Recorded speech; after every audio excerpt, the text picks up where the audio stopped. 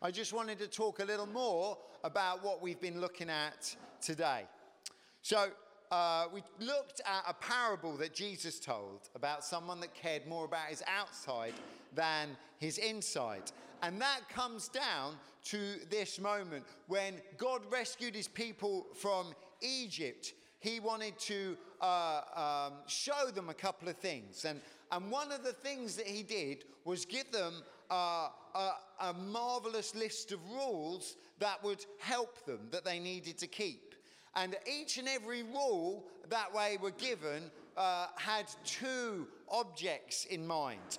Firstly, these incredible list of rules that you will find near the beginning of your Bibles, they were to show how amazing and perfect, pure, holy and incredible God was. These list of rules just showed how high and mighty God was who'd rescued them from Egypt. And secondly, it showed the people that ultimately we have damaged hearts. We keep making the wrong decisions. These rules expose the fact that we are not as good as we think we are.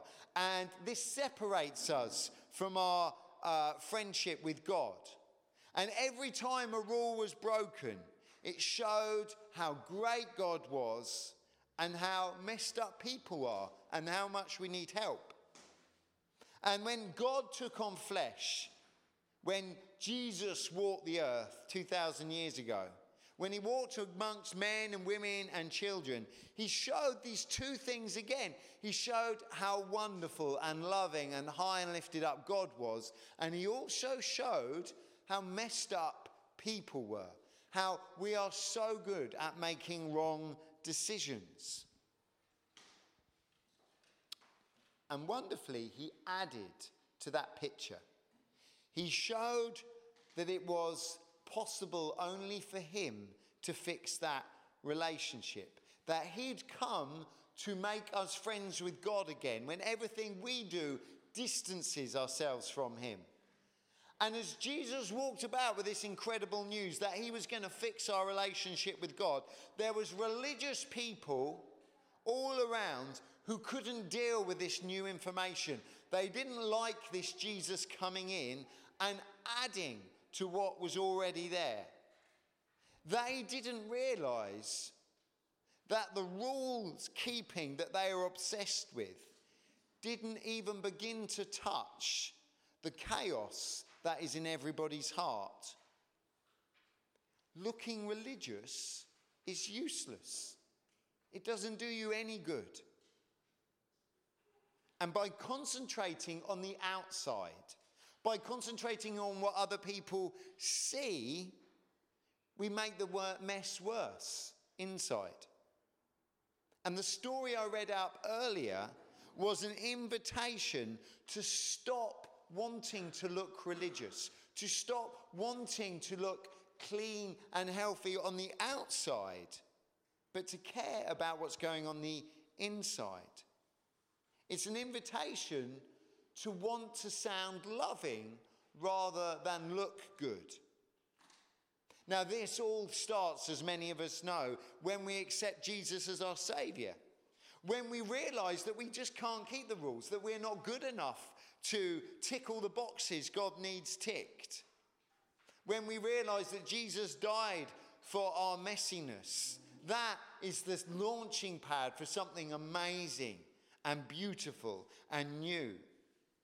Because when a believer looks at their inner being, the Holy Spirit helps them see what stuff in their lives is bad, what is messy, what is chaotic, what is horrible.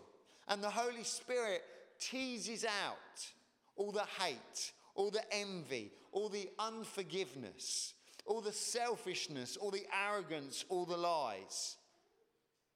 Someone without the Holy Spirit just isn't able to do that. But with it, you're able to highlight these things and have a hope of getting rid of them. Now, you can't tell whether someone has done this by if they come on a Sunday morning. Your presence here does nothing for your salvation, for your heart for the messiness in your soul.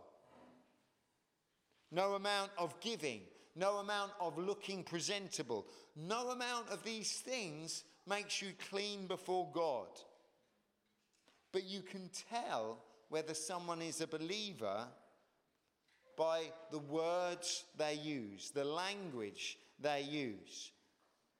You can tell whether a believer has let God's wonderful Spirit do his work in their hearts by the words they use, by the sentences they use, by the phrases they use, by the paragraphs that come out of their mouths. You can tell a believer by when you sit beside them what they say. When you sit alongside a believer, someone that loves Jesus, that has allowed the Holy Spirit to touch their inner being, their language should be full of joy rather than despair.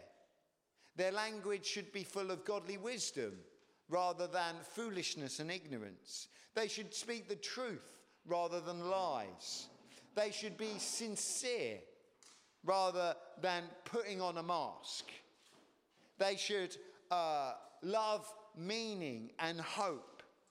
And they should have faith and belief in their heart. But most of all, you can tell a believer by the love in their language, by the love in their sentences, by love in their paragraphs. And so you have only 2 questions to answer as I close this morning. Do you realize you're in a mess and you need God as your Heavenly Father? Do you realize you're in a mess and need Jesus to save you? Do you realize you're in a mess and need to confess Jesus as your Redeemer? And the second question is, are you working on looking religious, on looking like you're doing the right things, or are you doing the much better thing by letting God's Holy Spirit work on your inner self? Are you letting the Holy Spirit touch your language and your heart so that when people sit next to you, they hear good things out of your mouth, things that uplift them, things that point them to truth and goodness and love and light? And so as we finish and we close, and some of you try and find the last words in the word search and colour in the last bits of the colouring in sheet, I want you to think about the words you use amongst each other here. You're in a safe space here. This is where you practice at being loving, where you work at being kind, where you try to allow hate and unforgiveness fade away, and for devotion and kindness and patience come to the fore. And let me encourage you as we go for tea and coffee and whatever else that we do, let the Holy Spirit guide your words so that people know that you love Jesus and the Holy Spirit's worked in you, and that you have love in your heart. If you close your eyes and bow your heads, I'll close in prayer. Heavenly Father, we thank you, Jesus, that you died for us. We thank you that by trusting in you, we can know our Heavenly Father and have that amazing relationship with him that we have always intended to have.